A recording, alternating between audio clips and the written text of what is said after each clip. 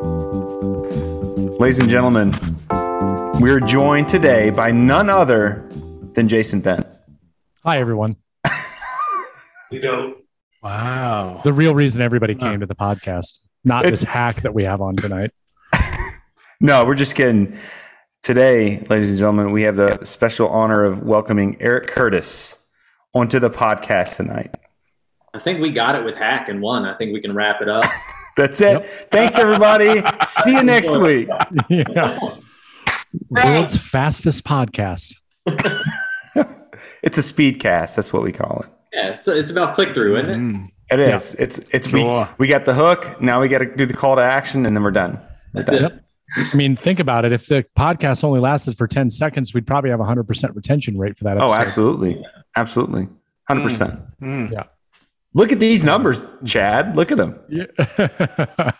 Hey, I want to just say possibly we're supposed to get some bad weather. So there is a possibility that my internet and everything could go to crap. So if it does, I apologize. And really, that's all just an excuse because I don't want to listen to anything Erik has to say. That's exactly what I was about to say, man. I get on the podcast once. I'm here for 90 seconds. You're like, guys, I don't know. It's internet connection. It's breaking up. Say just internet's going. Yeah. Oh, it is. Jason, you've probably had the most stressful week out of all of us. We'll let you go first on what you've been up to. Moving stuff. We painted the whole first floor of the new house, and even Sedge was nice enough to come over and help do the one thing that I hate doing, and that's cutting everything in, but he does a really good job at it. But we got way more done than I thought. I didn't think we got 2 coats of primer and a good coat of the paint. So, and it looks fine. Like I'm not going to put a 4th coat. Because of forced child labor. That's why. Right. I have the neighbor kids coming over, and I'm going to pay them in fruit snacks. But so, yeah, that's good. Friday, I'm going to go. The garage door stuff was supposed to get done this coming Friday. And I just got told that that's probably not going to happen because the guy that does it got injured on the job a few days ago. So they're going to have to reschedule. But this week, I mean, I really haven't done much this week. It's funny. Over the past 24 hours, I've received 3 messages from people on Instagram asking me where I've been. Am I okay? And Mike Lydon was one of them. And Gary, he was another. Because I haven't been doing any stories this week because I just haven't had the time. I go to work, I come home, and I'm with Leo and we do dinner, and we're trying to get whatever little things we can get packed that we can get packed. And yeah, so it's good. We got a lot done at the new house, but I still am not 100% certain on what I'm going to do for the drywall and all that stuff yet. And I'm really starting to get worried because it's kind of getting to crunch time now, but for the shop. I have a pretty good idea of what I'm going to do. I've gone back and forth a couple of times, but short version is I had a guy come out to do an estimate. The estimate was okay until he basically gave me a price to do double layer 5/8 everywhere.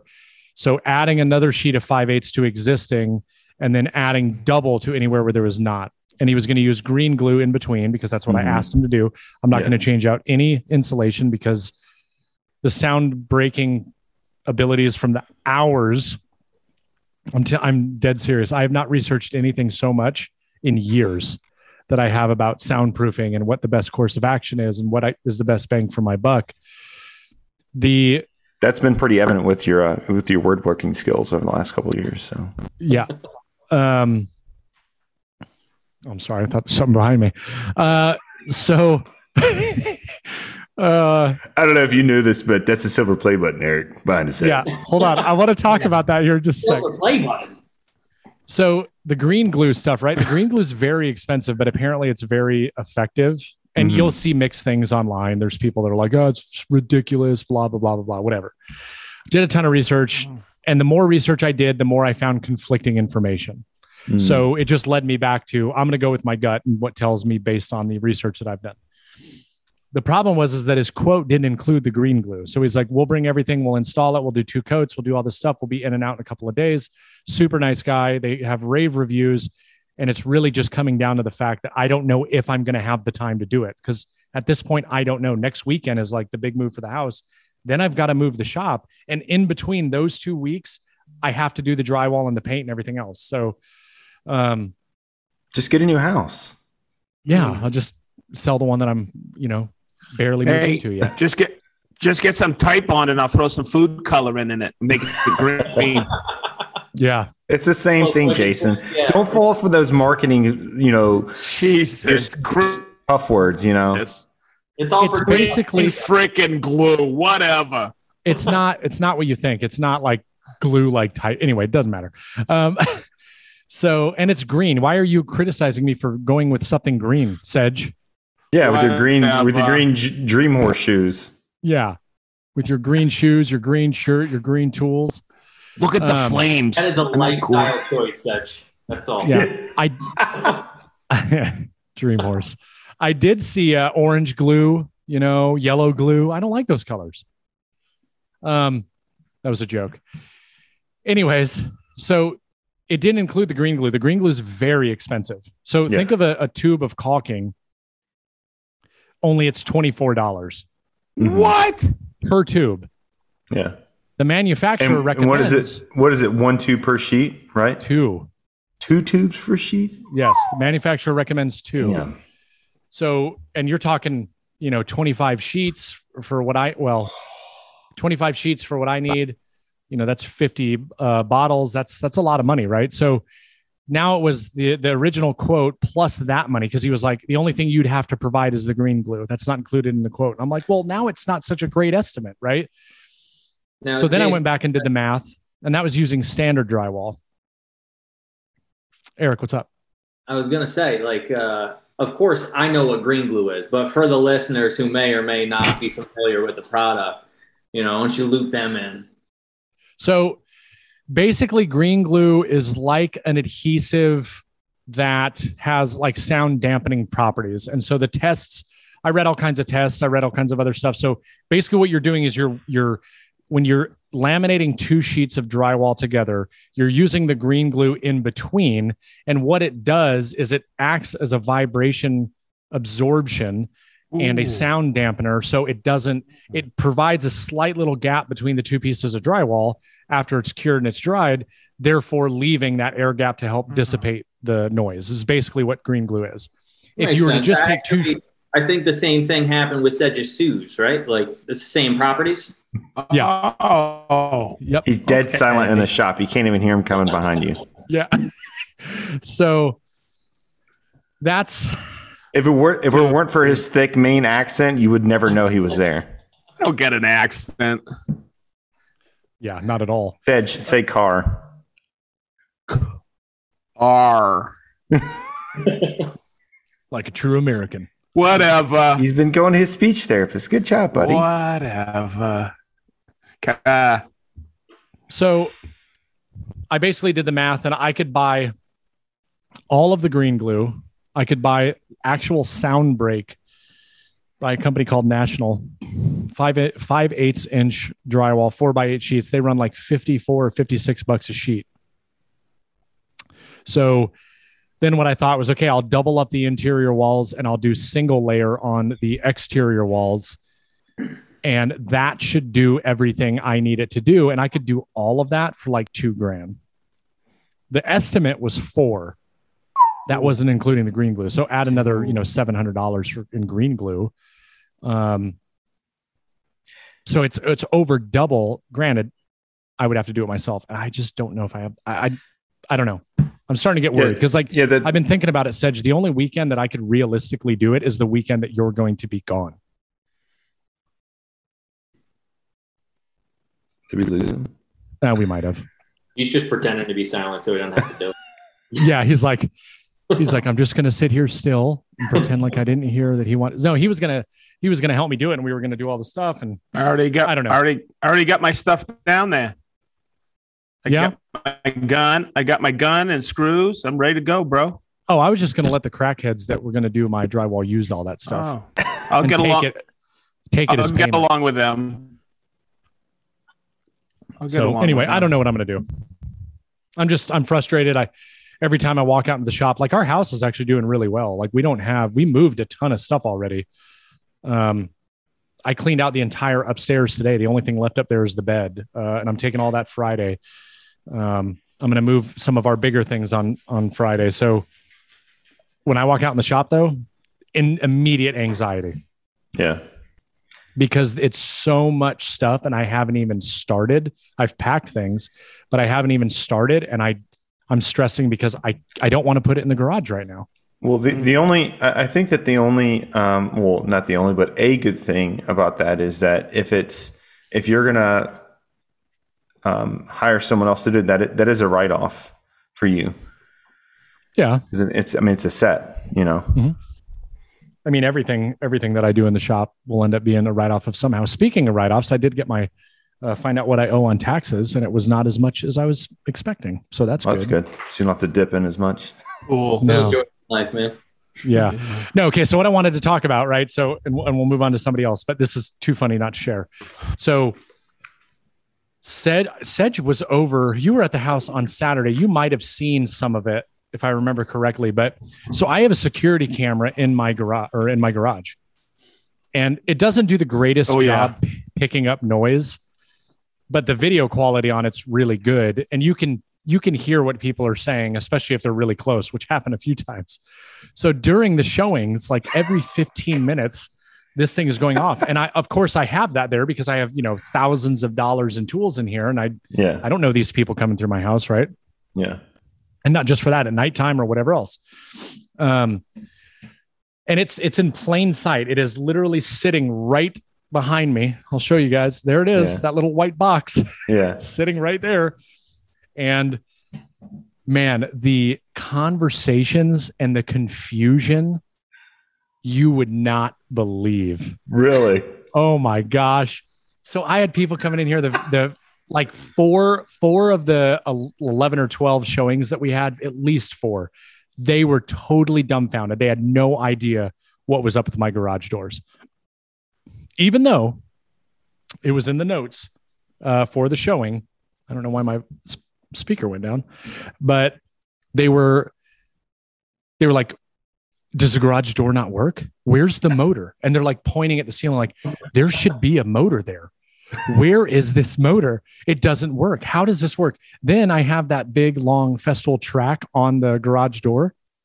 People thought that was like a locking mechanism. It's like one of those huge like door lock things. They thought that sliding lock like medieval times. So what is this? Like, does this mean this can't open? Like, I don't really understand. Like, where's the motor? It does say that the garage door doesn't work. Yeah, the single car that has a wall in front of it doesn't work.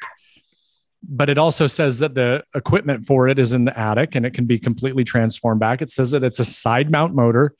People are just clueless. Like, what is a side mount motor? What is this witchcraft, right? Yeah. Even the home inspector or the appraisal appraisal already happened today. We just went under contract on Sunday, which they haven't even done the inspection yet, but the house has gone through the appraisal. It's really weird. And even he asked the question. And the funny thing is, on my door for the garage door, I have a note that says common questions about the garage. And it talks about the single car door, the double door, that it uses a side mount motor. It's located to the left of the garage at the ceiling. And people were just so, blown away. Like, I can't tell you how many people thought that they would not be able to use a garage door in this house. But Jason, the thing that blew me away was when we were watching that, how the realtors didn't know. Yeah, so that was showing. Yeah, that was the other thing, and I talked to my realtor about that. Sorry, guys, my internet shot. It's all right. I picked up what you were saying, but okay. Some of these realtors, I just do not understand how they're realtors. Like They could not answer any questions. They were completely clueless. They were giving wrong information. Everything was provided. Like it's all in their little system or whatever. It was just very interesting. But the other funny thing was too, is so that was sitting up there on the wall, and most people that came in were like looking around. They're like, "Hey, what's that? Is that a YouTube award?" And there was a couple people. YouTube award. Yeah, there was a couple people that like pulled out their phones and they were like looking at the name, and they like did a Google search or whatever. And one guy, he searched on Google, and then he turned to his buddy. I'm subscribing. Like, I'm a sub. He was like, man, check this out. This is that guy or whatever. And they were talking BS and back and forth. It was just funny. I think he knew that the camera, I mean, it's in plain sight, you know, you can't miss it. But, some people came in here and they were like, oh, this is exactly what I was looking for. One older gentleman came in and he was like explaining to the realtor what all the tools were. That was pretty cool, but it was just very interesting to watch for sure. How many people were shown the house?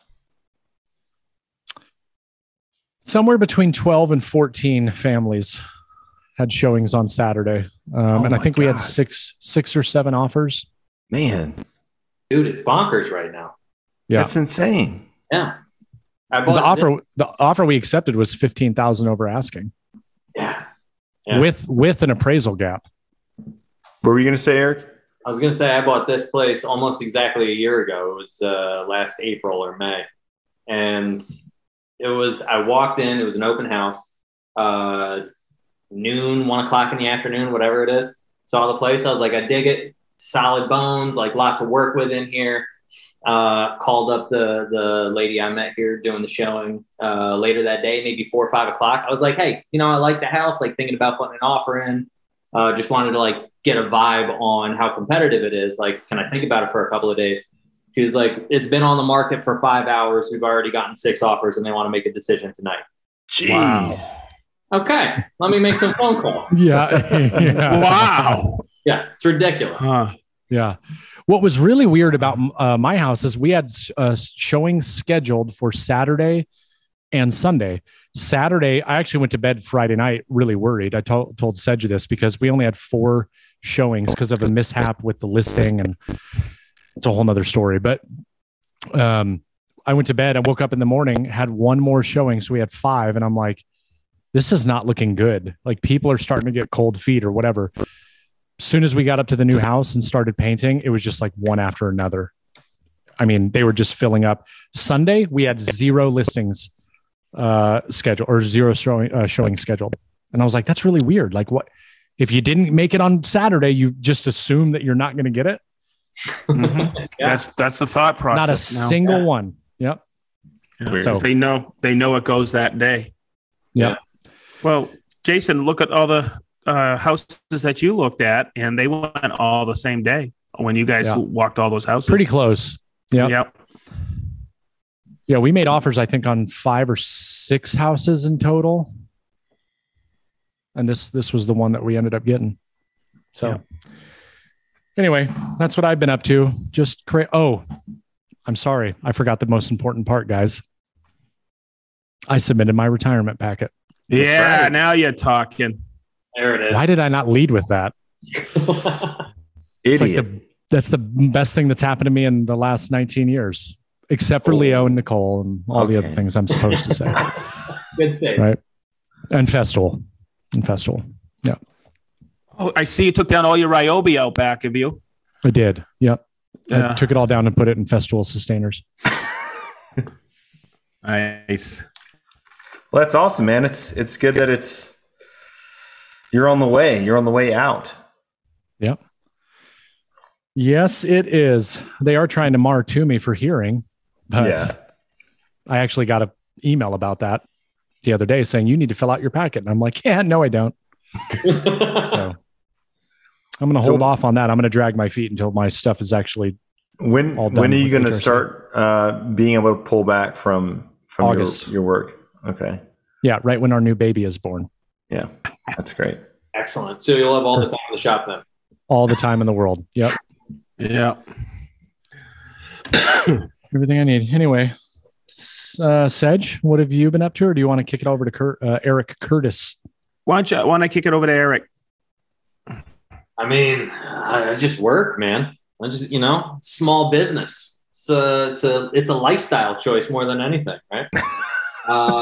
It's currently I'm working on a piece for a good friend of mine who is a surprise. But he's never going to listen to a podcast I'm on, so I don't got to worry about him finding out before his birthday. But he's turning 40. And his wife commissioned me secretly to make this liquor bar for them that he's wanted me to make for, a year or two now.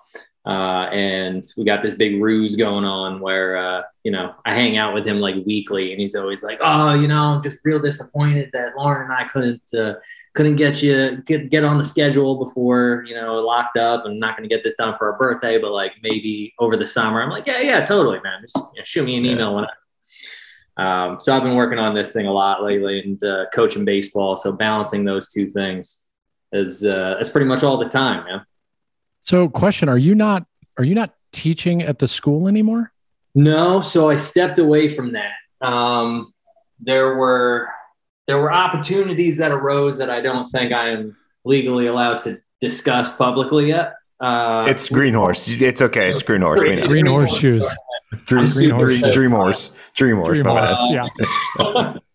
But that overlapped with the start of the school year. And so I would have been gone for the first 6 weeks of the school year. And much as I didn't want to walk away from teaching, I loved that job. It was fantastic. It was, it's a choice where you got to take advantage of the opportunities that are in front of you and see what's down the road that lies ahead. Which school was that, Erik? So I was teaching at Morristown Friends School, which is about 20 minutes outside of Philly. And I was teaching grades 5 through 12. I was teaching all the way from intro to woodworking with the 5th graders and hand saws and hot glue and, building towers out of dowels and things like that, all the way up through studio art and studio furniture portfolios. It was great, man. That's pretty cool, man. Yeah. So, I mean, I don't know if you've seen Jason's channel, but I'm sure that you've seen similar work in his videos that you probably saw in the classroom. So it's on par. A lot of boxes, a lot of square things. No curves, like Patrick would say. No curves. Single curve in there anywhere. Yeah. Curves are for sissies. That was a really fun job. I did really, really enjoy that. But anyway, yeah, this week, just coaching, working, making things. I'm kind of in that rush about 2.5 weeks out, I think, from delivery date. So got about a week and a half to get the thing finished and start getting finish on it. Just pocket holes everywhere. And... Oh my God, just pocket holes left and right. Cause they don't know. They don't know. But that's how you put it. That's how a true craftsman does it, though. Pocket holes. This is my whole philosophy, right? If I chop a tenon and I glue the things together, you have no idea that there's any joinery in there. If I put a pocket hole in there, if I countersink that with a drywall screw, I can point to that and say, like, this is the work. Design. Yeah. It's all about design. It's all about craftsmanship, and it's really that exposed joinery craftsman aesthetic that I'm going for. I just like to put fake plugs in all of my work to make it look like there's something underneath it. That's the pro move. And so, at what point do you paint the dovetails on the edges there?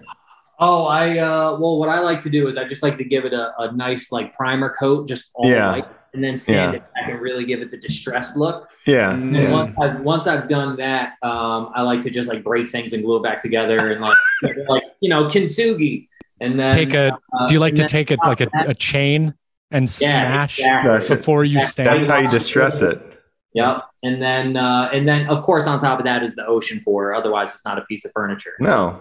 It's not real furniture without an epoxy pour somewhere. If you're not doing an ocean pour, if you're not getting the crispy white cells on top of that piece of furniture, what are you doing? Oh yeah, putty and paint, make it with paint.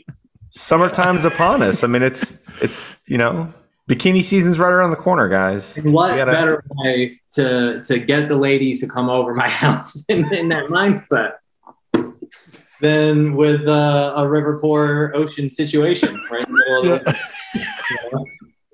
it's really what it's all about. So, what a I don't know if you checked it on my Tinder profile, but I do ocean pours all the time. A lot of guys open with the the picture of them holding a fish. Just holding yes, that's what I lead with right there, baby. Hey guys, listen, it's hard being single in your 30s. Okay, you got to take what you get. I was Bella, stop. I was there a year ago. So you feel me? You feel the pain? Oh, totally, man. I'm telling you, man. It's anytime that my fiance and I. Okay, so we can talk about it. The drop. Well, I just got to say that anytime like one of her single friends comes over, the first thing that I do, obviously, I like tell them hey and stuff, and I'm like, open up your dating apps. I want to see what's dude. There are some winners out there. All I'm gonna say is that, man. Like, I mean, what Erik just said, like a guy, holding up a fish. 90% of the profiles out there, that's what they are. Just first picture, some dude wearing sunglasses, a hat on a boat with a fish. Like, hey, this could be you. Yeah, I mean, listen, we could do a whole second from my thumb. Yeah, we could do a whole second episode of just me telling you like terrible first date stories off of like Bumble, Tinder, Hinge, all the. Man. Oh, I can too, man.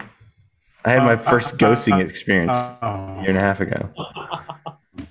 Well, okay, Ben, you said something. I want to come back to that, but you're gonna go last on what you've been up to.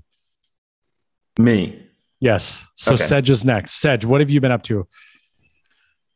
Not much. Had a couple family crises, so I just been kind of taking care of the house, and I shot some content on Sunday. I got a new hand plane, Bridge City HP8, and I did a video on that. It's a really neat little mini block plane, and that's about it. I guess I just received a really nice package from Woodpeckers.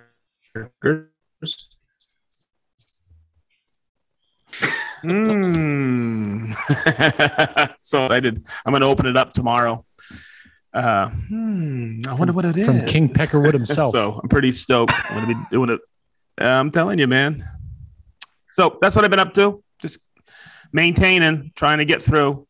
My son had open heart surgery last week. So Marianne's down in Florida right now, helping taking care and stuff like that. So you doing better? Yeah. Man. Yeah, he got out of ICU today, and they brought him home, but he lost his voice. They bruised his larynx, I guess, with the tubage, so he can't talk right now, and they don't know when or if his voice is going to come back. So that's one of those things that happens, right, in open heart surgery. So just maintaining. That's about it. Trying to get through with everything. Yeah. So I don't mean to be a downer or anything. It's just that's what I've been up to. No, we appreciate you sharing it with us, man. And we hope that everybody pulls through. And he's a tough kid, man. You just don't know. He's a fitness fanatic. He's so ripped. He's shredded, and he's in the gym twice a day sometimes. And you just don't know when stuff happens, right? Yeah. And he's always been a fitness fanatic, and just stuff happens, right? You get a bubble on his aorta, and it could have turned into an aneurysm. So they had to get pretty much an emergency open heart surgery on him. He made the choice. It was the smart thing to do. Yeah. So no, for sure. Yep. He's just a hell of a open heart surgery, man. They do a lot to get in there, and they got to crack your sternum and blah, blah, blah, blah, blah. And it's about an 8 week. It's a hell of a recovery. Yeah. So he's all set. He's going to do good. He's a tough kid. I'm pretty proud of him. So that's good, man. That's what I've been up to. And I'm kind of been a bachelor Hey, I'm telling you, man. Well, going wild, getting these dream horse shoes. Dude, I was on Grinder last night. It was freaking awesome. I'm going to need to see the Ocean Pour pic. That's my God. You should see them. No. It's a pic of the fisherman on that. It's a pic of Sedge with his dream horse shoes. He's like, that's it. Yeah, there you go. Look at the flames. Oh God. So that's what I've been up to. What have you been up to, Ben? Benjamin. Gentlemen, this has been an amazing week. A lot of things have happened over the last 7 days. We'll go from least important to most important. Okay. Tomorrow, my very last forever college class. Woo! That's it. No more after this.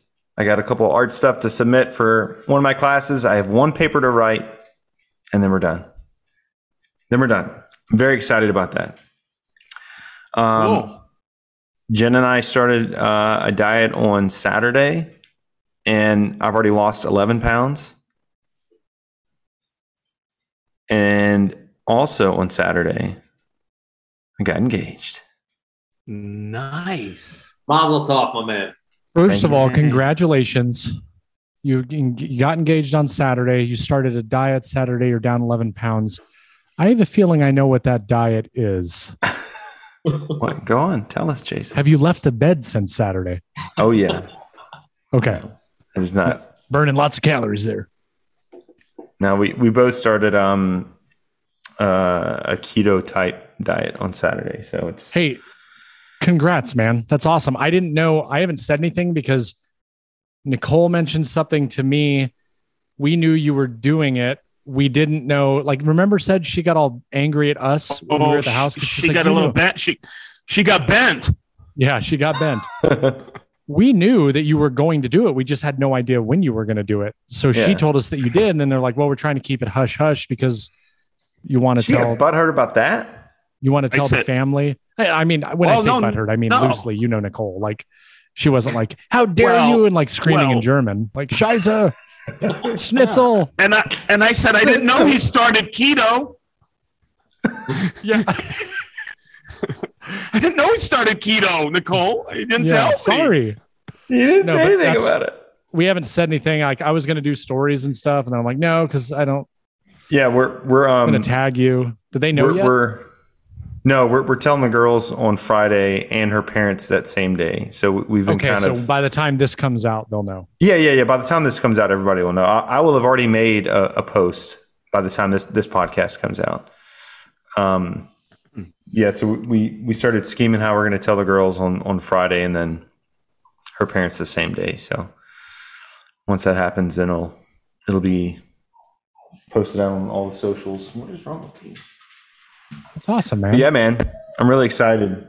She was completely caught off guard. Had no idea that I was going to be doing it, which is what I wanted. So, okay. It's only fair that you tell us how you did it. So we're like, it's like Sex in the City right now. All of us girls. I want to be girl talk. I'll be Samantha. I want to hear. Okay, guys. So listen up. Okay. I want to know how she does. Okay.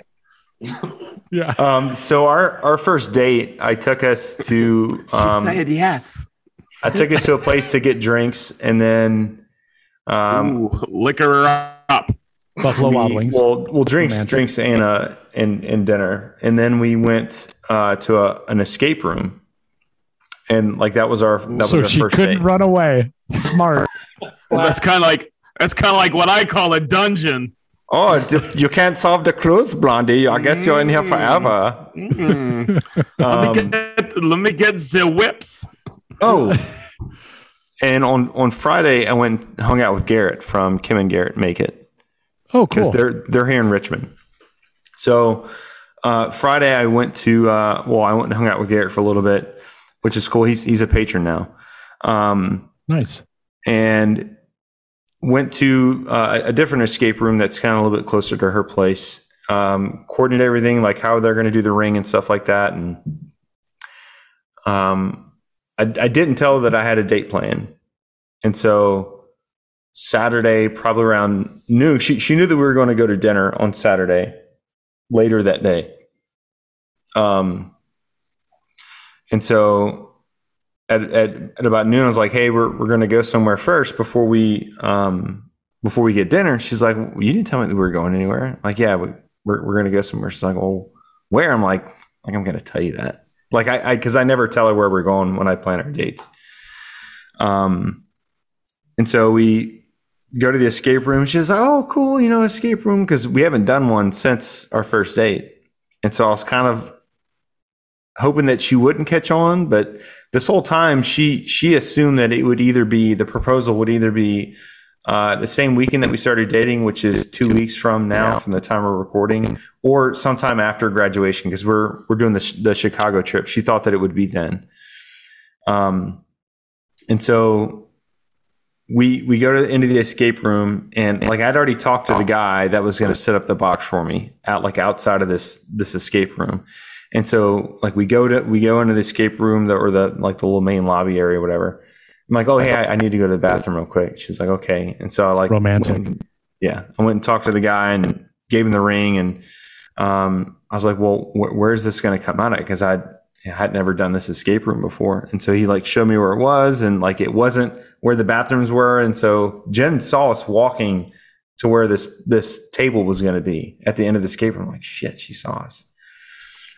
And so then I go back and I actually go to the bathroom because I had to, make it seem like it was legit.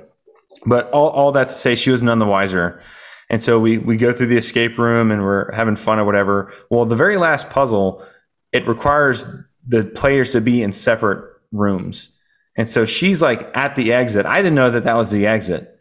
And so I'm in another room, like hitting these sequence of buttons to try to open up the exit door.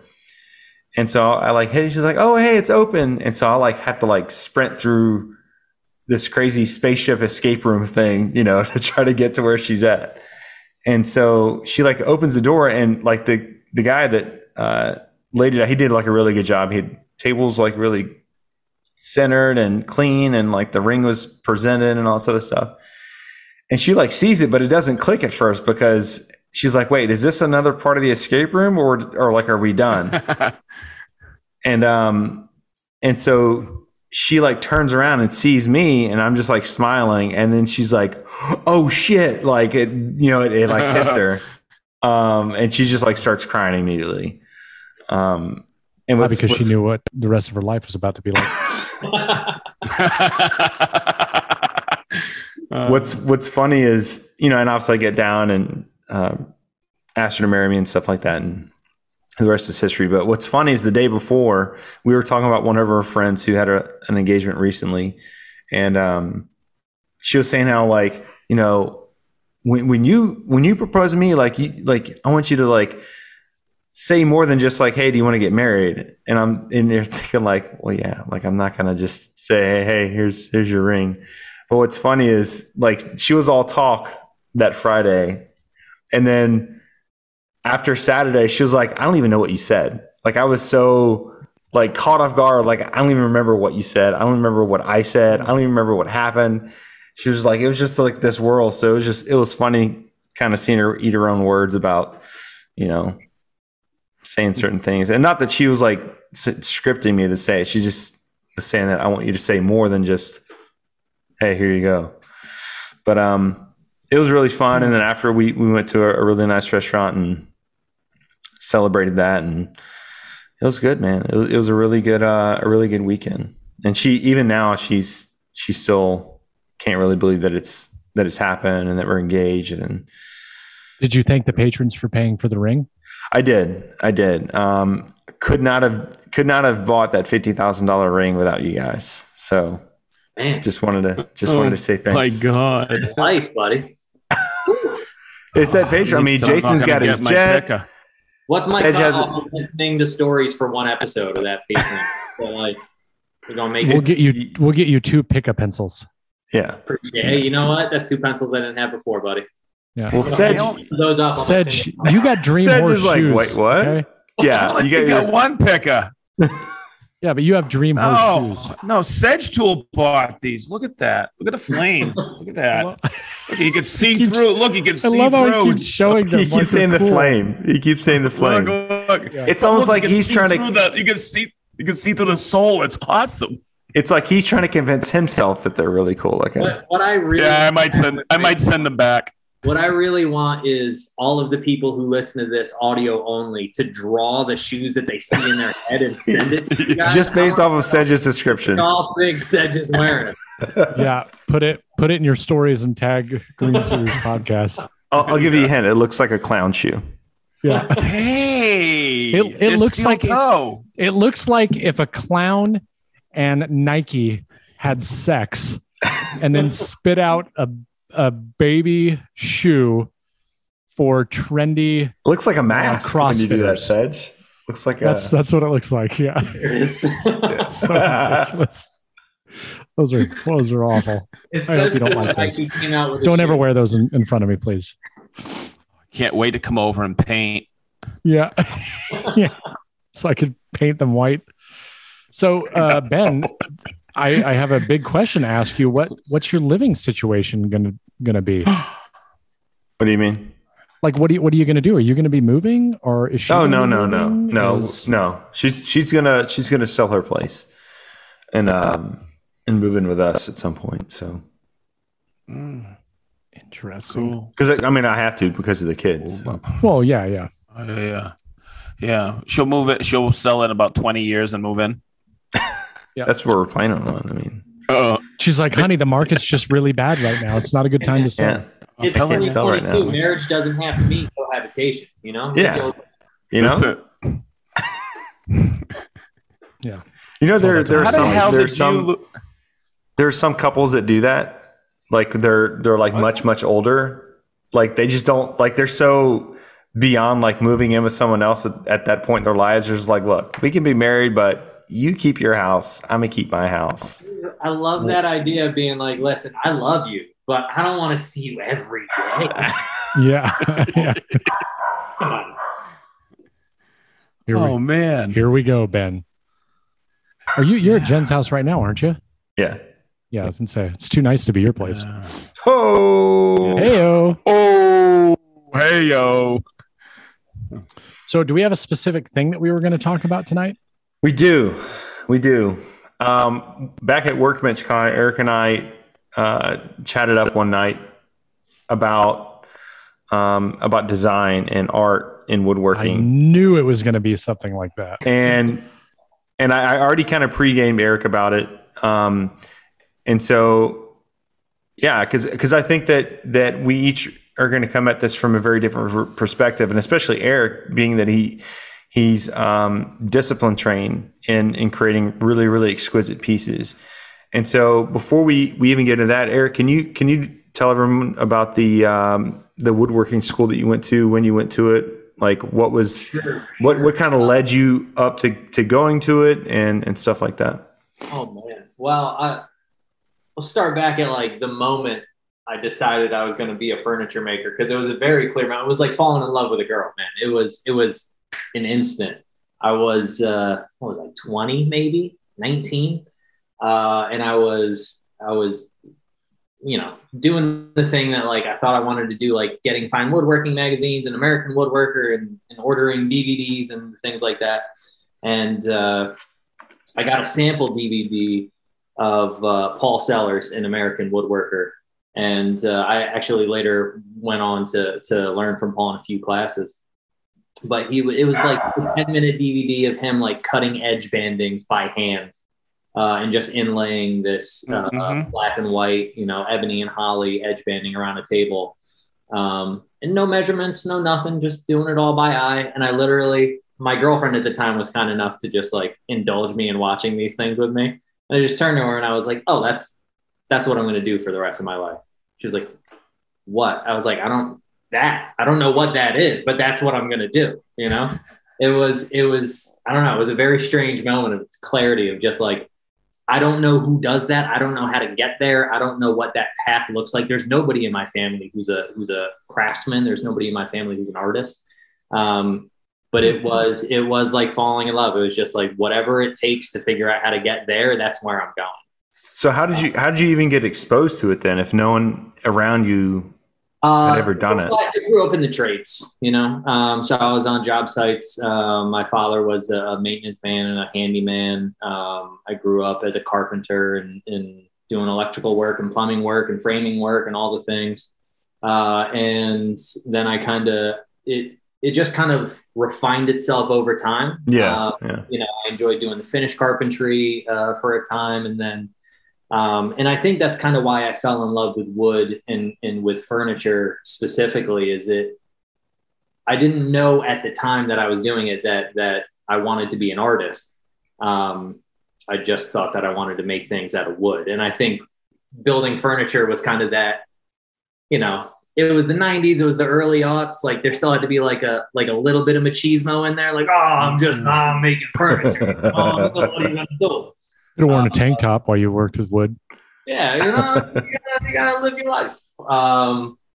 And so that's how I got exposed to it. And then once I kind of had that realization of furniture is the way I want to go, I was still living in the greater Philadelphia area at the time. And I literally was just like shooting out emails and calling, like blind calling people, trying to find anybody to apprentice me. And this would have been 2009, 2010. So like not a great time to try to find work. You know? Hey buddy, we're in the middle of a crisis right now. I don't know if you need to do that. You're like, listen, I know you can't hardly feed your family, but like, do you want to take an apprentice? And so at some point, the guy who ran the Philadelphia Furniture Show basically just gave me the bit of advice. He was like, go to school. It's not because you can't learn a trade without going to school, but the connections that you'll make at school make the investment worth it. And for what it's worth, I found that to be 150% true. Like every positive thing that has come about in my career has been a direct or secondary connection to CFC or Peter Korn. So it's paid itself back in spades. And it's all culminated by being on this podcast. I mean, you know, and now I'm going to shoot. It's all full circle. Now after this podcast, and be like, listen, I made it. It's fine. You just put me on the cover of the monthly CFC situation over there. Like, put me on the homepage at the website. I'm a big deal now. I made it, Ma. I made it. I made it.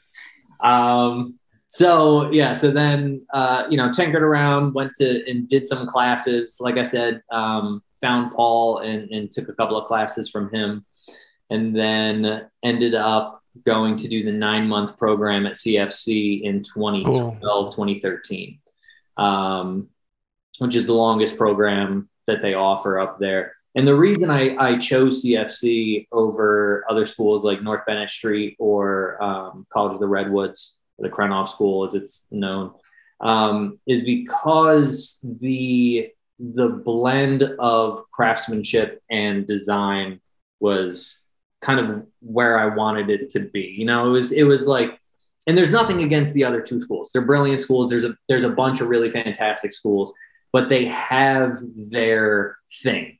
You know what I mean? Like Bennett Street is we make production or period furniture. Or hand tool school. Krenov is we make Krenovian style furniture. Whereas CFC and my teacher, Alan Lewis, among many other fantastic teachers, he is a brilliant furniture maker and a fantastic teacher, and is really like, you know, wherever you want to take this, let's take it there. And I give Alan a lot of credit because he and I had some fundamental philosophical differences about how to approach furniture at the time. And I think I drove him a little bit batty, but he was always very patient with me while I was trying to figure out how to, like, you know, incorporate hand tools and that kind of almost slow production style, right? That intimate production style into, making furniture for a living, which was not his style. So did that 2012, 2013, got out from there and bounced around cabinet shops and you know, doing my own thing on the side, really trying to figure out how to, because it's one thing to design and build interesting objects in a class setting, right? We've all had classes. You have teachers there who can bounce ideas off of. You can figure things out. You can take aesthetic risks because there's no buyer. It's kind of in a bubble. You kind of create design in a bubble. Right. Whereas you get out into the real world and you go, oh, I need to make objects that people actually want to buy. You got to deal with all the Karens and the... Right. Can you make a shaker table? Man, I actually did, you know, Jason said earlier, beating something with a chain. I legit did that for a piece early on in my career. This lady, I mean, who hasn't? Literally, this lady literally sent me a Pottery Barn photo and she was like, can you make that for me? I was like, yeah, I mean, I want to eat, so I guess I can. Yeah. You got to put food on the table, brother. Right. We've all done that. Yeah.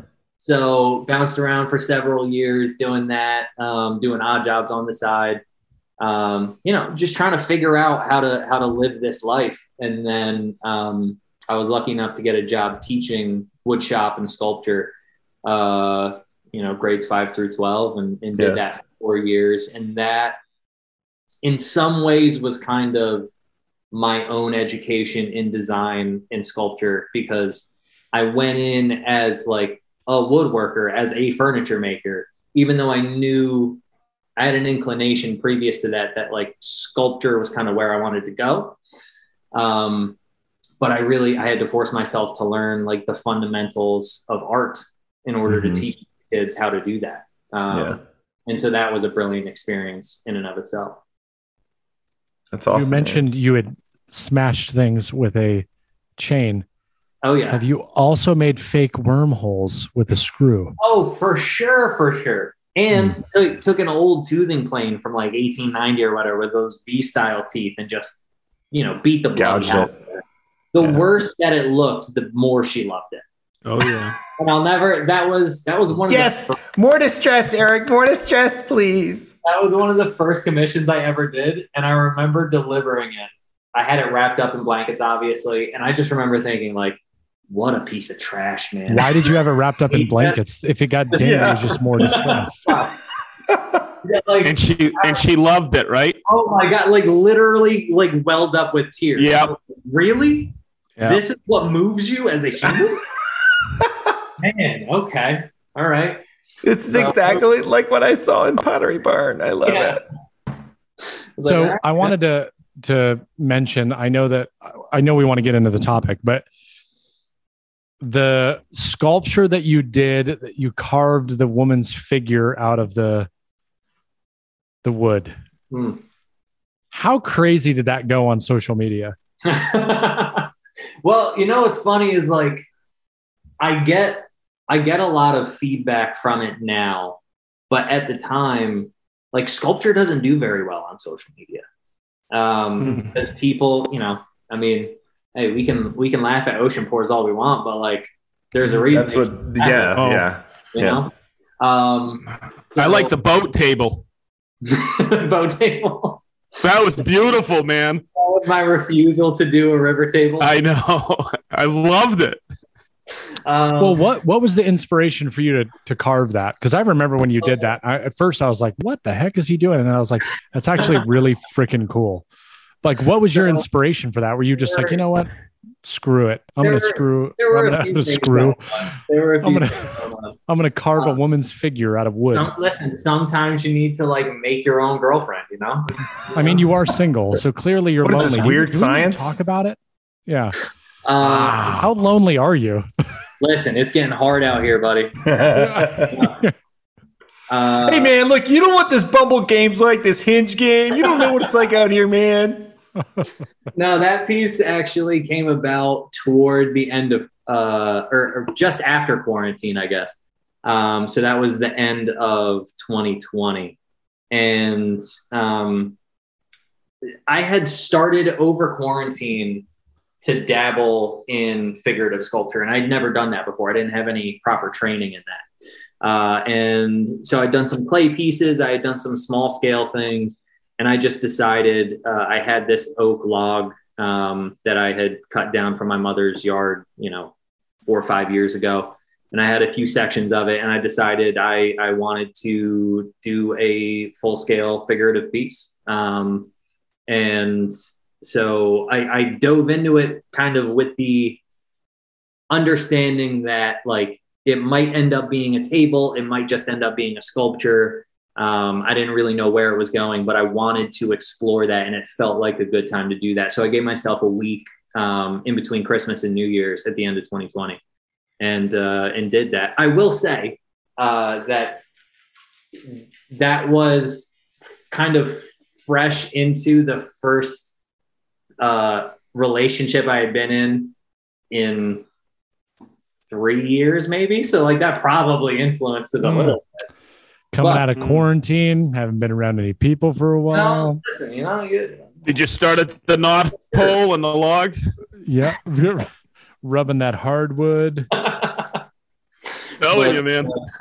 That was a fun piece to explore. I do like that piece, and I've done a few more figurative things actually, but I do want to do a male counterpart to that, hopefully within the next year. Oh, Ben will be your model for that.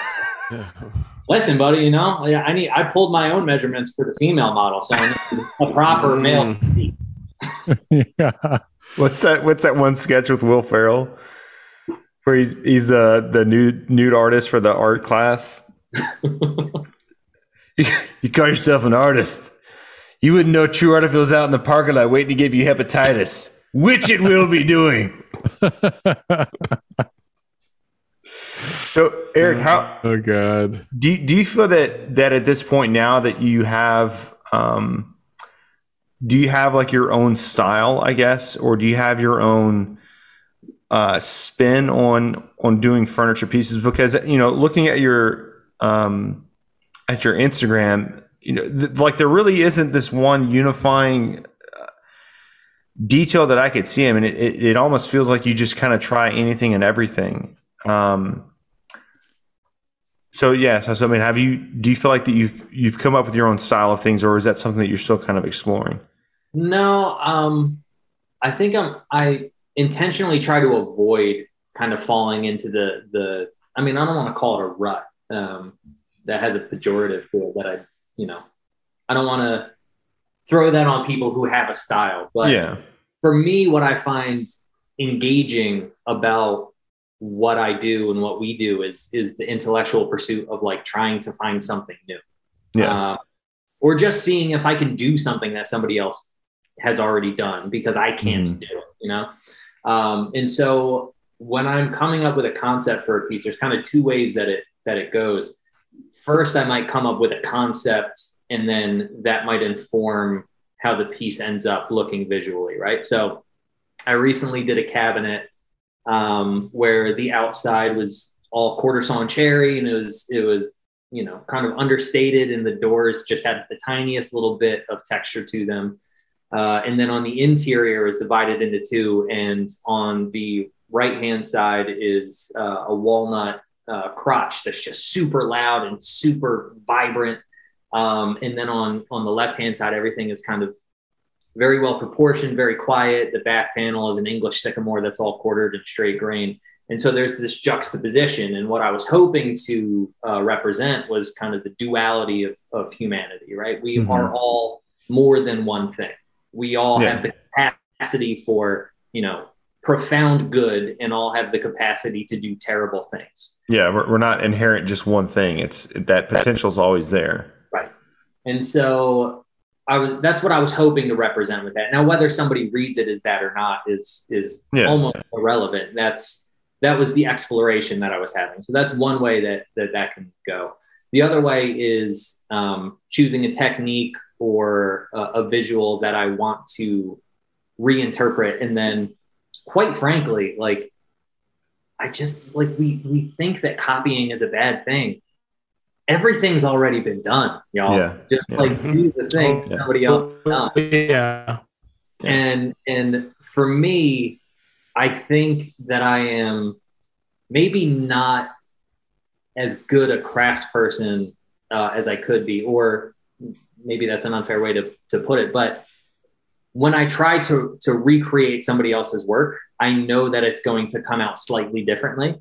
Mm-hmm. And that in and of itself will end up being my own take, which is part of the reason why I love hand tools. And that process of being intimate with the wood is because, like, you know, Ben, your hand might do one thing. My hand can try to replicate what you do, but it's just going to come out ever so slightly different. Yeah. You know? And so in copying other people's work, it ends up kind of being consumed and regurgitated in my own way. Yeah. What's the saying? Good artists copy, great artists steal. Oh, 100% that's true. Yeah. You know, it's just, I encourage people to steal from me all the time. You know, people will DM me and be like, oh, I love that. Do you mind if I copy that idea? I'm like, go for it, man. Because when you do it, it's going to end up looking different from the way that I did it. And even if it doesn't, who cares? Like, the goal is the object, and to make my life and your life better by contributing something positive to the human experience. Yeah. And if you can do that, and I can encourage you to do that, then I've done everything I want to do. So that's a really interesting point, kind of going back to what you're saying with certain styles that people have. And I want to say that it's almost like people have a tendency well, as humans, we latch on to what's familiar, right? Like the friends that we have, they're pretty much all the same for the most part. You know, there may be slight variations, but more or less, they're all the same people. It's very rare that there is like just this huge variety of people that we surround ourselves with. And, you know, it's interesting that you say that you don't really feel like you have a style because you're always trying new things. You're always trying to get inspired from other people. And do you think that especially as a business owner, do you think that in a business owner that does purely custom work, does that present a challenge in the sense of your time? Because, you know, as humans, we try to find the path of least resistance. We try to find naturally what's going to be the easiest way for me to do this, maximum effort with least amount of energy. And so for someone that does pure custom work, is that a challenge for you to always come up with a new idea or a new take or a new perspective versus, because the easiest thing would be to make a pottery barn table and just mass produce and just, sell the living hell out of it. Do you think that's, is that challenging for you to always come up with that new thing? I mean, it can be. I will say off the jump that nobody should ever take my business advice.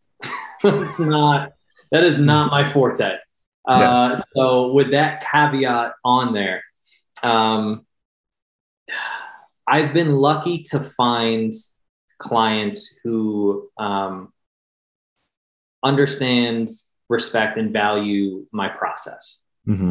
And so what I try to be upfront with everybody as soon as I can is just like explain to them how I work and why I think what I do has value.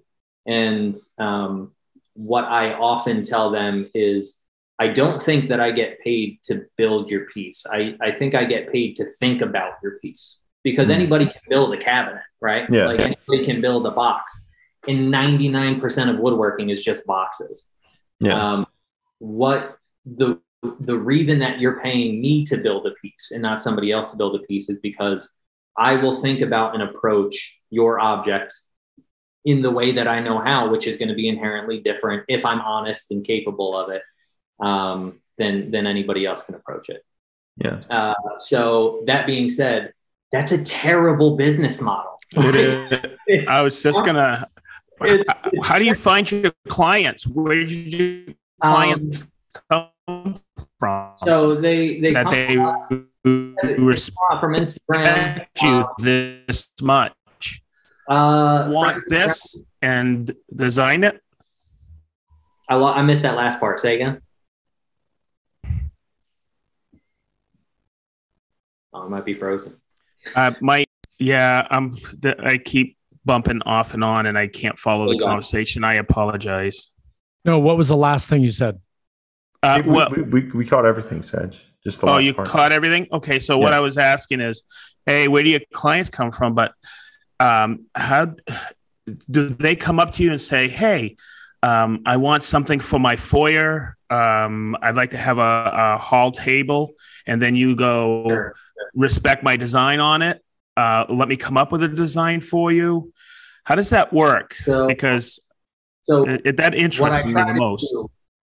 What I try to do with the clients right up front is figure out what the creative limitations are. And if I can establish what those are, then there's a lot of freedom within those boundaries, right? It's like, the writer says the most intimidating thing is the blank white page, right? Mm-hmm. Once you figure out what the story has to be about, then it's just telling a story, right?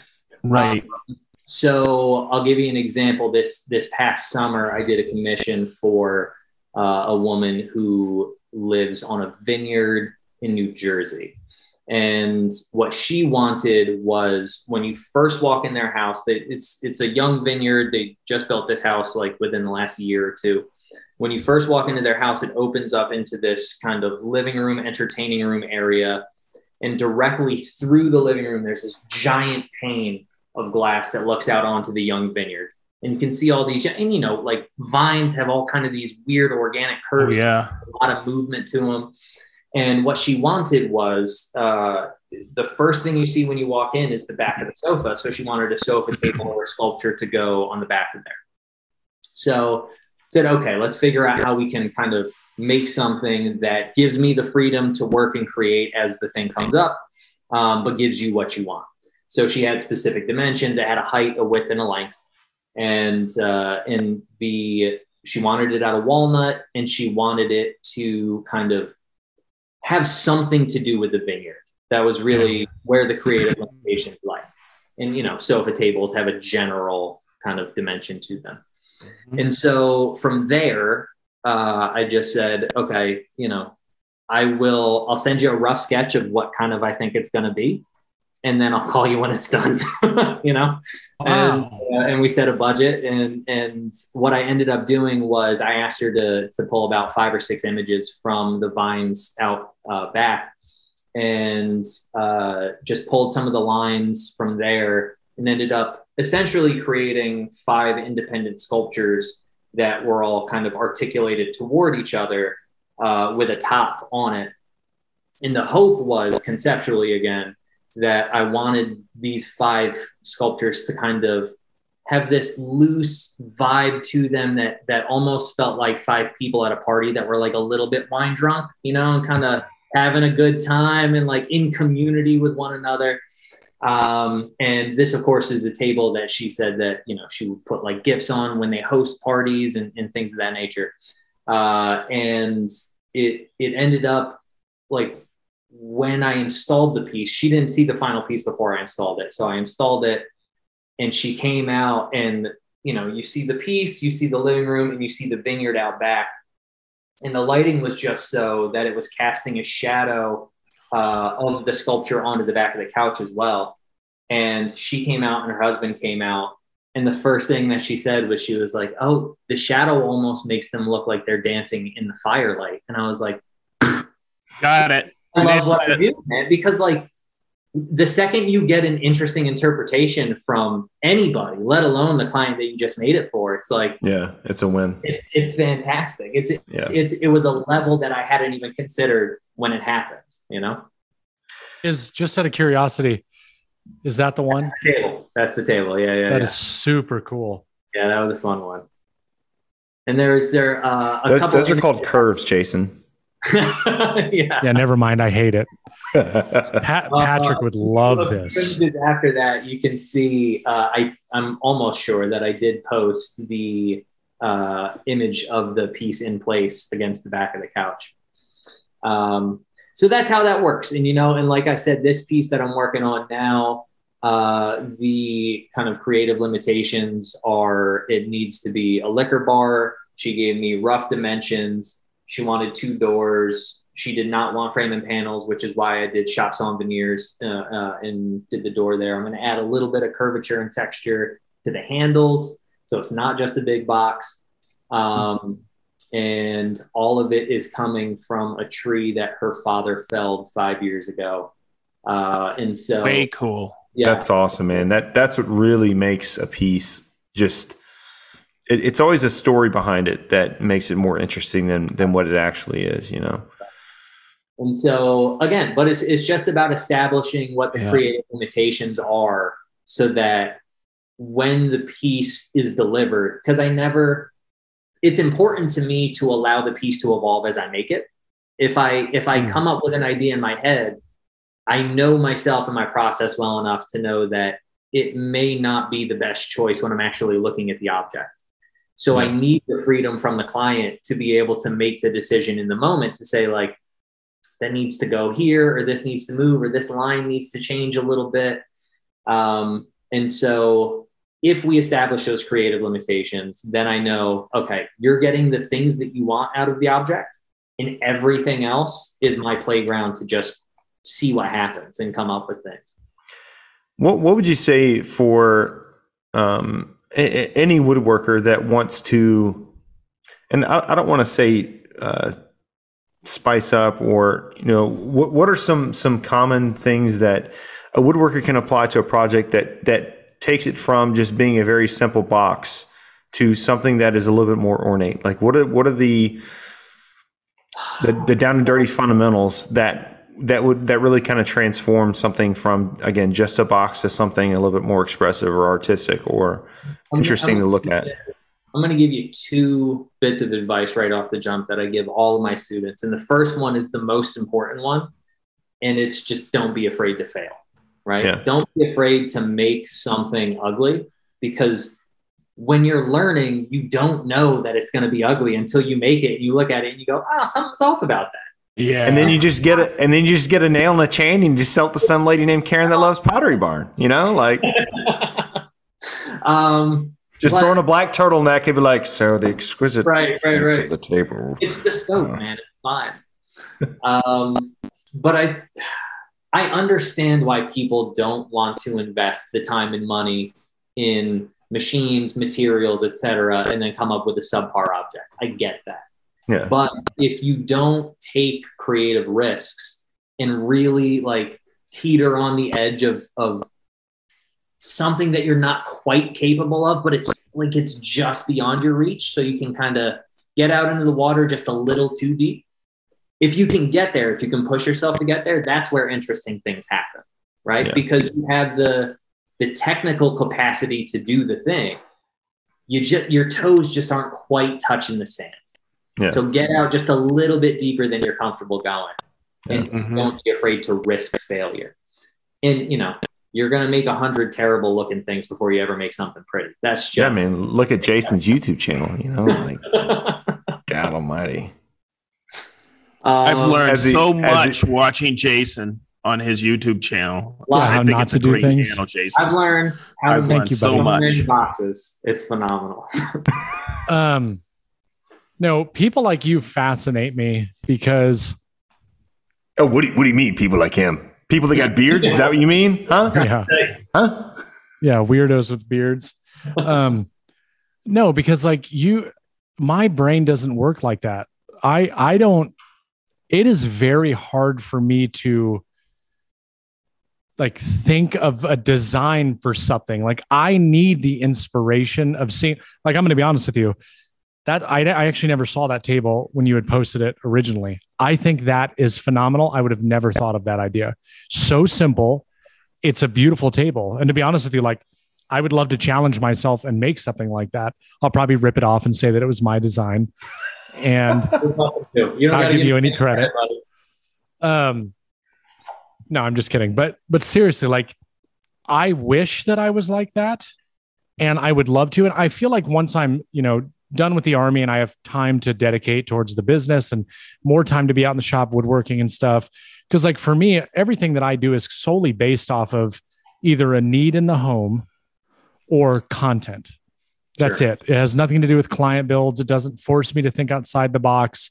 It's always my time is limited. What can I do? I need to figure it out. I'm going to do it. And then I'm going to move on to the next thing. Yeah. And so I feel like when I have more time, I would love to design stuff like that, but I've tried to sit down before and think of designs on something. I would love to design a chair. Everybody's designing chairs and making templates and all this stuff, but legitimately, I would love to come up with a chair design that is kind of unique. But at the end of the day, I know it's not going to be unique. Like I'm the only one that's ever done it. It's going to be based off of all the other things that I've seen and become inspiration. Because if I hadn't seen the things, I can't put that on paper. That's a huge point, though. What's that? I said that's such a huge point, because if you don't take in information, then visual information, I mean, you can't like amalgamate that information into something new. Right. And I feel like I think it'd be silly to think that somebody never looks at anything and they're just sitting in a room and they come up with this design and it's totally unique. I don't think that that's true. Like I've seen people get ridiculed for like stealing somebody else's design. And then they truly I probably did see this somewhere, but I thought about it one day and I'm like, I want to come up with this. I'd probably seen it as a reference. That's kind of how I work. Like I always look for inspiration. It's very difficult for me to come up with something from scratch, because even when I do try to do that and I think of something, I'm looking for examples of what it is that I'm trying to think of. And I think that everybody draws their inspiration, but the difference is the amount of inspiration that you probably need for something, or the ideas that you need to visually see, are so minuscule compared to me, where I might say, I want to build an entryway table, right? Or a sofa table like that. I'm going to go to Google and I'm going to type in sofa table designs or sofa table ideas. And I'm just going to scroll through the pictures. And then I might see one or two things that kind of spark my interest. Maybe I see two things that have features that are different that I want to incorporate into one. But again, that would have never come out on paper for me if I would have just sit down and start sketching it out. Does that make sense? Sure.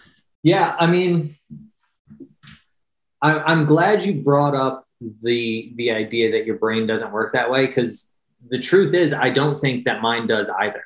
I think my brain is more scientific than it is artistic or creative. And it wasn't until I figured out, and this is going all the way back to Ben's original question about like advice on how to zhuzh things up, if you will. It not until I figured out how to break down the elements and principles of design and kind of work them like a math equation did I figure out how design actually works. And so there are these things, you can Google them. I have worksheets from when I was teaching about the elements and principles of design. They are essentially like 7 basic building blocks, these elements of design. The way that I explained them was, these are the raw materials that you use. So let's just call them like maple, cherry, walnut, oak, etc. Right? There are 7 of those. These are your basic building blocks. The principles of design are the tools that you use to manipulate those basic building blocks into something interesting. It's almost like thinking of it's a different language, and the design principles are the syntax for how that language is built together. Yes, that's an excellent way to phrase it. And so, who do you think designed these? Somebody who is trying to just get attention on social media. They're like, hey, look, we need to sell as many of these as we can to bald middle-aged men. What can we do, guys? Give us your ideas. Like, all right, let's go green. Let's go Kevlar. Let's go steel toes, you know? Steel toe? They're sneakers, though. That's fine. Guys love steel toe, you know? But I think what I encourage folks to do is to choose one element of design to focus on, and then choose one principle of design to manipulate that element with. And then what ends up happening is, inevitably, you can't not use multiple principles of design. That's just everything has line, everything has form, everything, you know, et cetera, et cetera. Most pieces are symmetrical, you know, everything has movement. But if you can focus on one, have those free downloads on your website. I do actually. Yeah, I do have them on my website. Thank you. I forgot they were there. Good plug, Sedge. So you can go check out my website if you want to download those for free. But those are like the building blocks. Like if you were to consider those the same as your fundamental joinery skills in furniture, right? You can't make furniture without knowing the dovetail, without knowing the rabbet, without knowing the mortise and tenon, without knowing the dado, right? Those might be your 4 fundamental joints. Same thing with design. If you understand the fundamental building blocks and then how to manipulate those, then it really just becomes like a math problem instead of just floating out in the ether somewhere of like what a thing should be. Jason, look, just go to Target or Walmart, just buy a bunch of black turtlenecks, okay? Buy some non-prescription glasses and just walk around in the house like this. It is. There's a lot of pacing. Nicole, feel this table. What is it saying to you, Nicole? What does it sound like? What does it taste like, Nicole? Well, Erik brought up how I was talking about how my brain doesn't work and how he doesn't think his does. Erik, have you ever seen that meme of all the hot dogs going at the face of that woman? I love that one. That's how Ben's brain works. It's just that on repeat over and over and over again.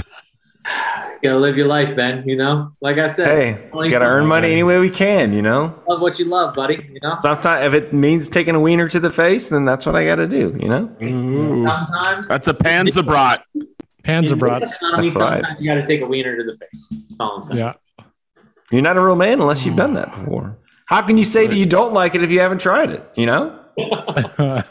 Oh my God. Oh my God. That's really good advice, and I definitely appreciate that. And again, you know, this was terrible business advice. Yeah. Well, you know, I think that I think that you have to pursue whatever it is that makes you happy. And you know, right now, maybe it's not the best. You know, it's not going to make you millions right now. In 20 years, you know, you may make the next Maloof chair, you know, and beat Jason out of it, you know? Oh man. Oh, my entire business goal is to just beat Jason, you know? So well, you've already won. So like, it doesn't take much. Buddy. Anybody with a pulse and a camera can beat Jason. So I am much more handsome though. I'm sorry, Erik. Wow. You're not right. Jason's body's sculpted in a different way. Yeah. Like a fucked up hourglass. Jason is sculpted more like a half empty sandbag. Yeah. Wow. Stacked on top of another half empty sandbag. No, but there's this concept of the funnel, right? And essentially what this is, if you do a field be I don't know, an expert at, right? Whatever it is, doesn't matter what you choose to be exceptional at. You could be the best sandwich maker this side of the Mississippi, whatever it is. You're going to find yourself limited more and more by opportunities as you narrow what you want to do over time. Yeah. But then at some point, you're going to be recognized as a master of your craft, and the funnel opens up on the other side. Yeah, then, so it's more of an hourglass than a funnel. It's a Jason figure, you know. It's more of an hour. Yeah. More of like this. I like the empty sandbag. Yeah. So that's really my whole business model is based off of I don't know. I've been thinking about the idea of making quote good money lately, and not good money in the make a lot of money. Good money in the like I could take on buy a jet that would make well. If I don't have a jet, what am I even doing? You know. I know. Sounds like you need patrons. Yeah. If I take on a job that makes my life miserable in order to pay the bills, then why am I doing this thing? You know what I mean? Like I could go back to teaching. I could do other jobs. Because that makes you miserable. Is that what you're saying, Erik? Say again? If I want to be miserable, I'll go back and be a teacher of a bunch of unappreciative kids. I would go back and work 10 months a year with paid holiday, paid sick vacation, you know? But no, I chose this life because there's something about making objects that makes me profoundly happy. And that's the thing that I want to do with my life. And whether or not I'm doing that full time or just part time while I'm doing something that kind of, puts the bill. Yeah. That accentuates that helps to nourish that kind of cleans the palate almost. Yeah. It's about living a life that, provides value to the people I love, to the community around me, and encourages people to make things with their hands. And I don't find that joy in making cabinets. So, I make weird objects instead. And if that's, making a little bit less money to do something that I find meaningful, then that's a trade-off I'm willing to make. A life well lived. That's it. A life well lived. Yeah, I mean, Sedge, he's a gigolo on the weekends. That's how he kind of helps. And you know what? Reset the creative spirit. If that's how he soul, edifying situation. Then rock those green sneaks, get out there, and hook up with some random dudes that are going to pay you. No, baby. I need to know your street name though, dude. He only shares that with clients. He can't say it on the air. Yes. That's it. Well, awesome. Well, gentlemen, do you guys have anything else for Erik after this enlightening conversation? I feel like, Jason, do you have any comments this week? I have one. I feel like we need to do it. I'm scrolling way, way, way back in my comments right now just to find some that I haven't already done. Are we going nasty comments? Oh yeah. So let me, Erik, let me tell you about the segment that we have. It's called Get Bent. It's where we take all of the hatred from the internet, and we take the contempt and we turn it into content here on the podcast. Oh, I'm so excited for this. This is my favorite thing on the internet. So, Erik, if you have any hatred that you would like to share with all of us, I'm going to pull up some doozies because my favorite thing, there's nothing that makes me happier than somebody commenting that was such a waste of time and it was so dumb. Why would you do that? And then I click on their profile and it's pictures of turtles. You're like, what's the basis for your critique, my guy? Yeah, they have. They have on their channel. They have 2 subscribers themselves in their hand. Oh yeah. And hey, they made a box once. They know what they're talking about. But Erik, this is by far our most popular segment on the podcast, the Get Bent segment. Mean tweets. And so, and you can use whatever you can encompass whatever persona you think this person actually has, and then read your comments. So we each have our own. Let's stoked on it. All right, Jason, what do you got? Do you have any, Ben? I don't. I'll have his positive comments this week. Me too, man. Imagine that. Me too. All right. So the first one I'll read is this is a relatively recent one. The other ones I scrolled back to over 4 months ago. Because I can all the negative ones I never respond to. So if I just go way back, I can do it. But the first one is from the Domino versus Biscuit Joiner video. And it says, wow, 9 minutes of nothing but a crotch shot. LOL. I guess the camera was pointed at my crotch for 9 minutes. It's a medium close-up, everybody. Okay, it's a medium close-up. Standing behind a table. It's cool. That's a hell of a domino. Is that a 4 millimeter domino there? I can't tell. I like your biscuit.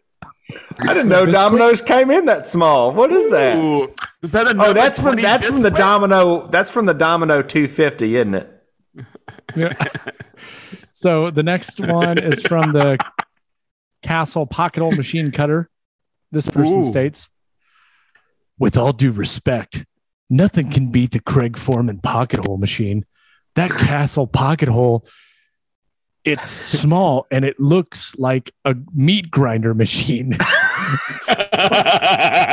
And instead of you using one hand to get the job done, why should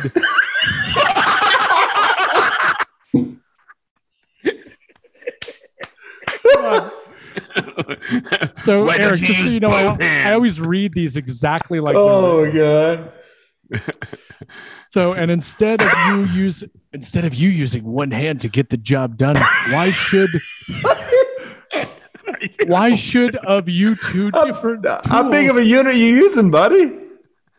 But listen to what he writes. Why should of you two different tools? That doesn't make any sense. Oh man. Another one from that video. I love it. Expensive. I love it when people give comparative reviews. Pass. I love it when people give comparative reviews on an item that they've never used. That's what I really like. Oh yeah, that's my favorite. Hold on, this is why I love the internet, man. It's a beautiful place. Here's one on my installing life-proof vinyl flooring. This is so amateur. Go get the proper tools to do the job. I hope you are not charging for this. Must have missed the part where I said I was doing it to my own house. What an idiot. Oh man. Oh, I read this one before, but I want to read it again. This is my 15 useful woodworking tools. You're gonna remember this one. One hand to get the job done. This had to be like one of our first episodes, but this person says, it comes off pretentious when you try to act thrifty when it comes to parallel clamps while standing in front of a wall of Festool tools.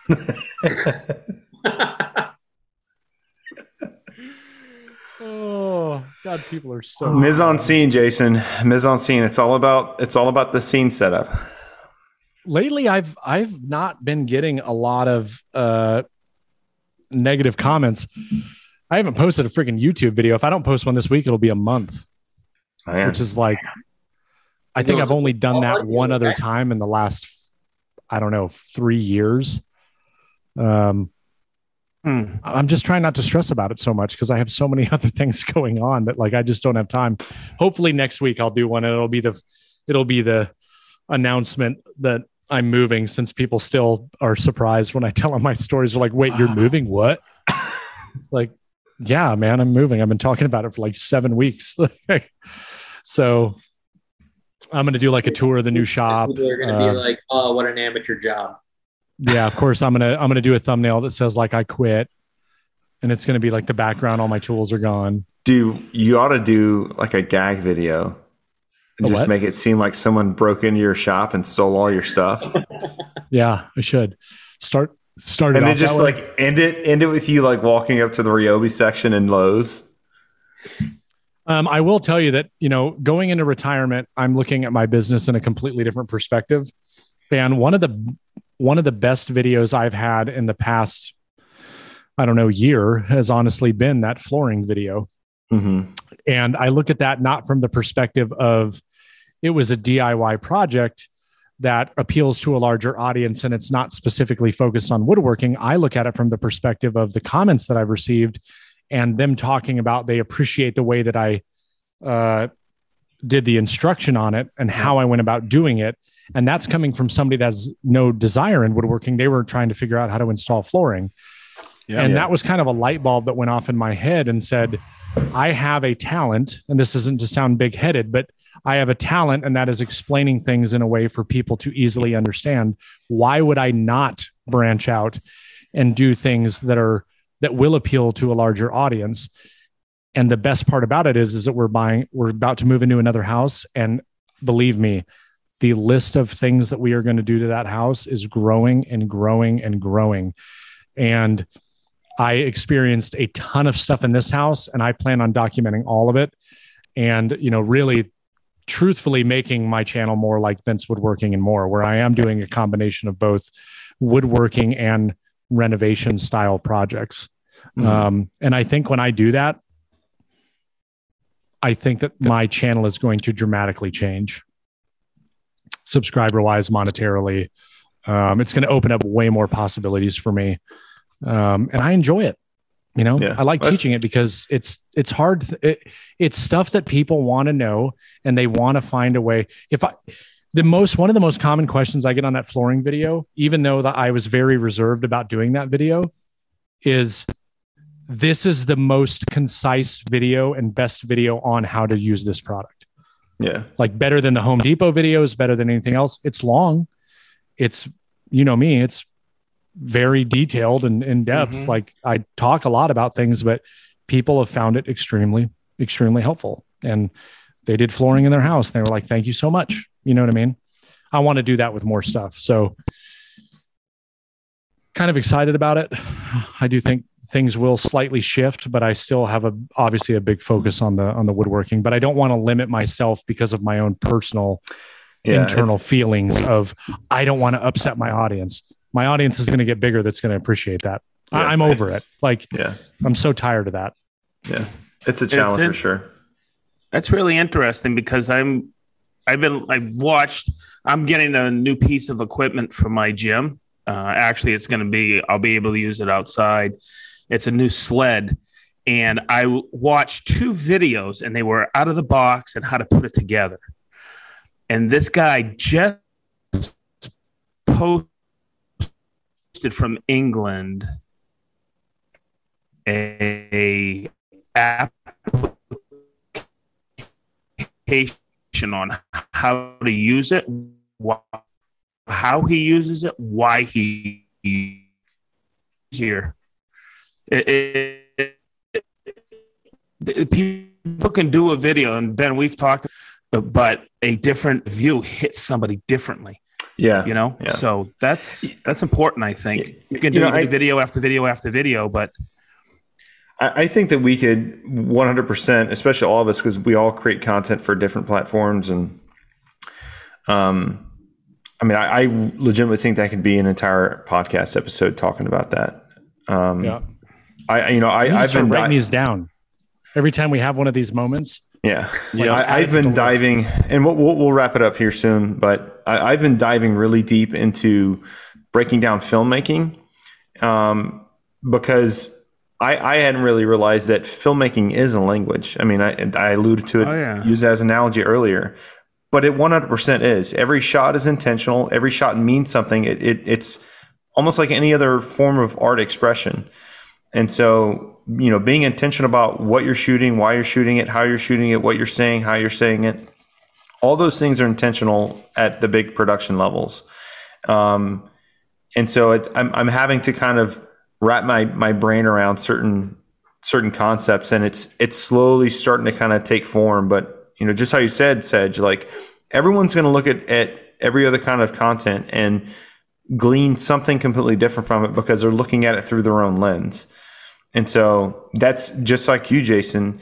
I'm having to kind of get over that hurdle of not necessarily what are people going to think, but how are people going to take this? And at the end of the day, I can't control how people take my videos on any of my channels, And so I think that the point is to kind of, like you were saying, Eric, just, doing the things that ultimately make you happy, whether or not it makes a certain dollar amount at this point. I don't think that that's the point, and just, again, said, you're saying, living a life that's well lived. I think really that's all that I want to do. Mm-hmm. Is just make videos in my basement, yeah. Ben, go ahead, Sedge. I always tell people, and it was really neat, Eric, when you said originally you fell in love with woodworking. It was like falling in love for the first time. I tell everybody, always follow your passion. Who cares about money? It sounds funny. I know you got to put money on the table. It sounds funny, but I followed my passion. And I've coached people who come up to me and say, hey, you do really well. I go, well, I paired everything off and followed what I loved. And that was woodworking. And it's come full circle. The money will follow. I tell everybody that money will follow eventually. If you're told 1,000 people that, and it's worked out for people, because I know some very successful people that were really struggling in life, and they just said, okay, hey, I like fishing. They went to go work at, my buddy went to go work at Bass Pro Shops. It was like it was a light bulb that went off, and now he's a very successful guy down in the Florida Keys. Well, what's funny is just follow your passion. That's what's funny is that when you do follow your passion and you do pursue what you enjoy doing and that you're good at, of course that stuff's going to naturally come. And like for me, I like the teaching thing, but I don't want it to be pegged towards one avenue, because there's only so far you can go. When the more narrowed down you are, obviously the smaller your audience is going to be. The more broad of a topic that you're doing, the bigger your audience is going to be. If you have something that you're good at, why not branch that out into other topics that are closely related and things that you're doing? Because like right now, when I do something to the house and I don't document that and make it content for people, I feel like I'm wasting an opportunity. Yeah. Same here. And Ben knows better than anybody at this point how many times him and I have talked about it. I have struggled with that thought process behind in my head of, I'm not going to do this because I'm worried about what my audience is going to think, or am I going to damage this? And am I going to damage that? And at the end of the day, no matter what I do, no one is ever like, I haven't released a YouTube video in almost a month. Do you think one person has written to me and said, hey man, I've been waiting every Friday night. I'm about to unsubscribe, buddy. Yeah, this is ridiculous. Nobody, never, no one. Yeah. So it's all self-imposed. Oh, absolutely. And I think the biggest part of that is that while I was in the military, this was never about money for me, because I don't really need this revenue stream. It's obviously it's nice, but, and granted, I'm going to get military retirement and everything, but when this is all over, like this is going to be my job. Why would I not leverage that to the best of my ability and just not do anything extra? Just show everybody else the things I'm already doing. Because at the end of the day, if Erik Curtis is a subscriber and he loves the woodworking content that I do, and then I post a video about, tiling backsplash in the kitchen remodel series that I'm doing, and he's like, this isn't woodworking. Bye. Who cares?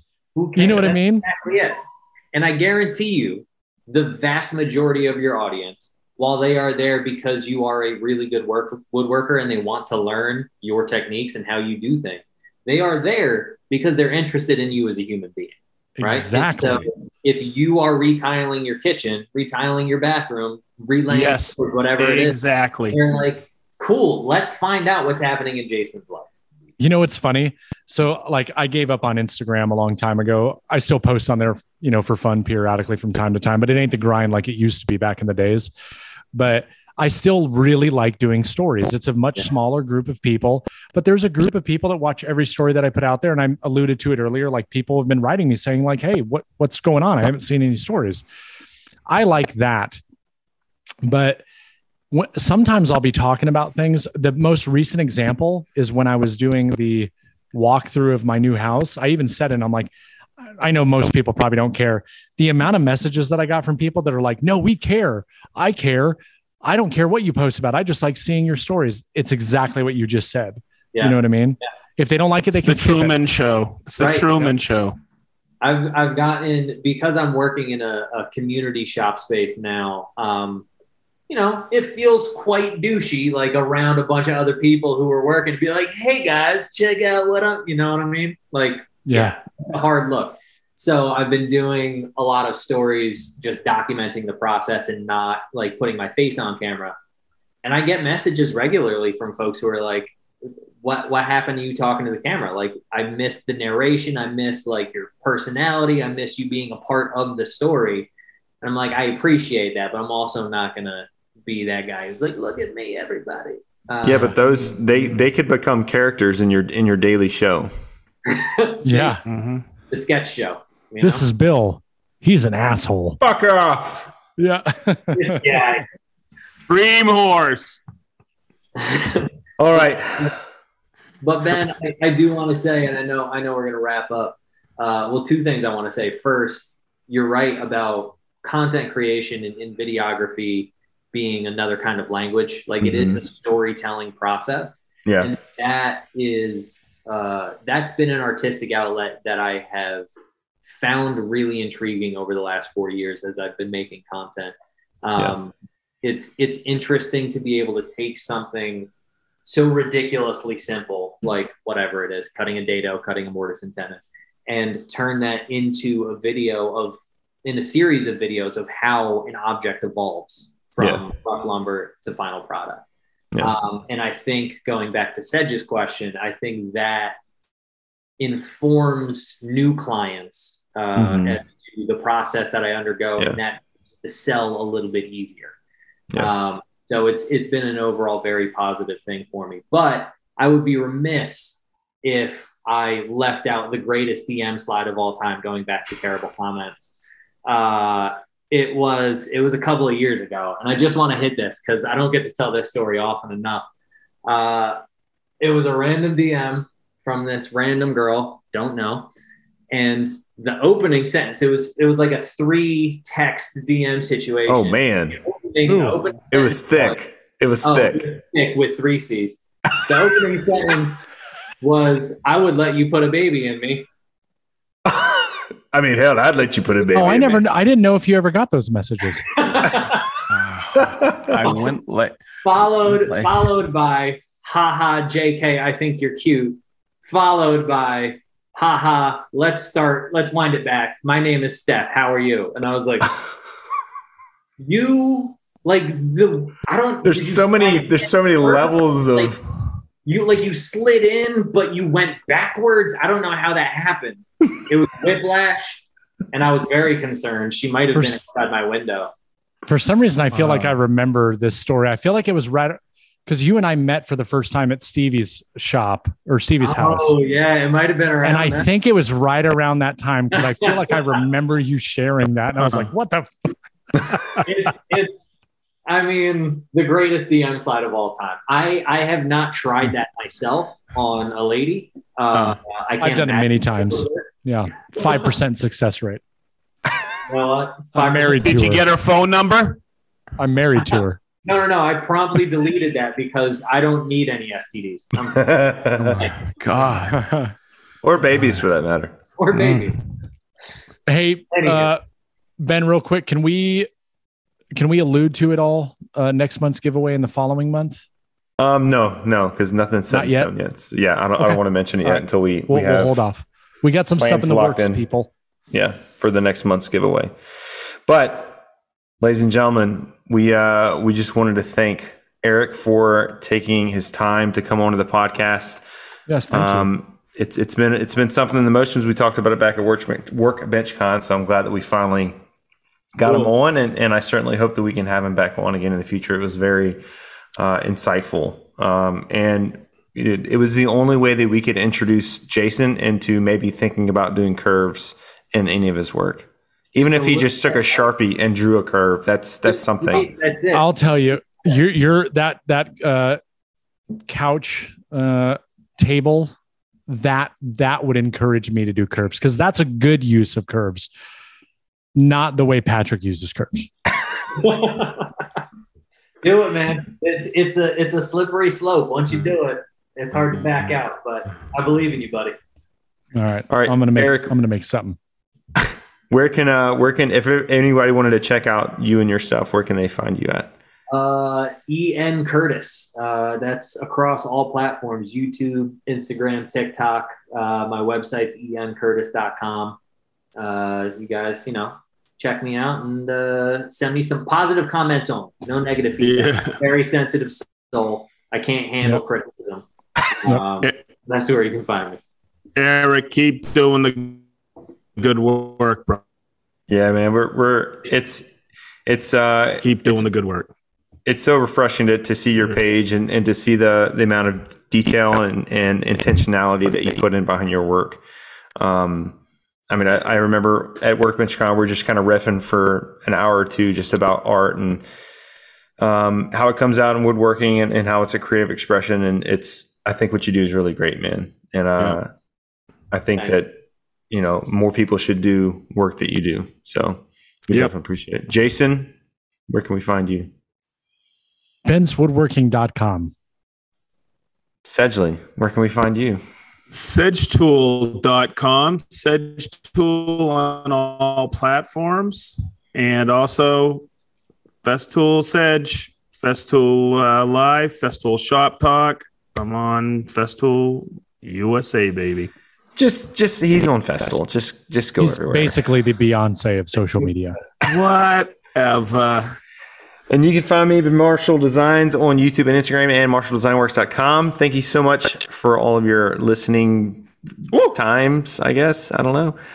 This was episode 33, ladies and gentlemen. That's right. We're in our 30s now. Thank you so much for listening. 33. And we'll see you in Scottie Pippen. We'll see you in the next episode. Thanks, everybody. Okay, bye. Bye-bye. Bye.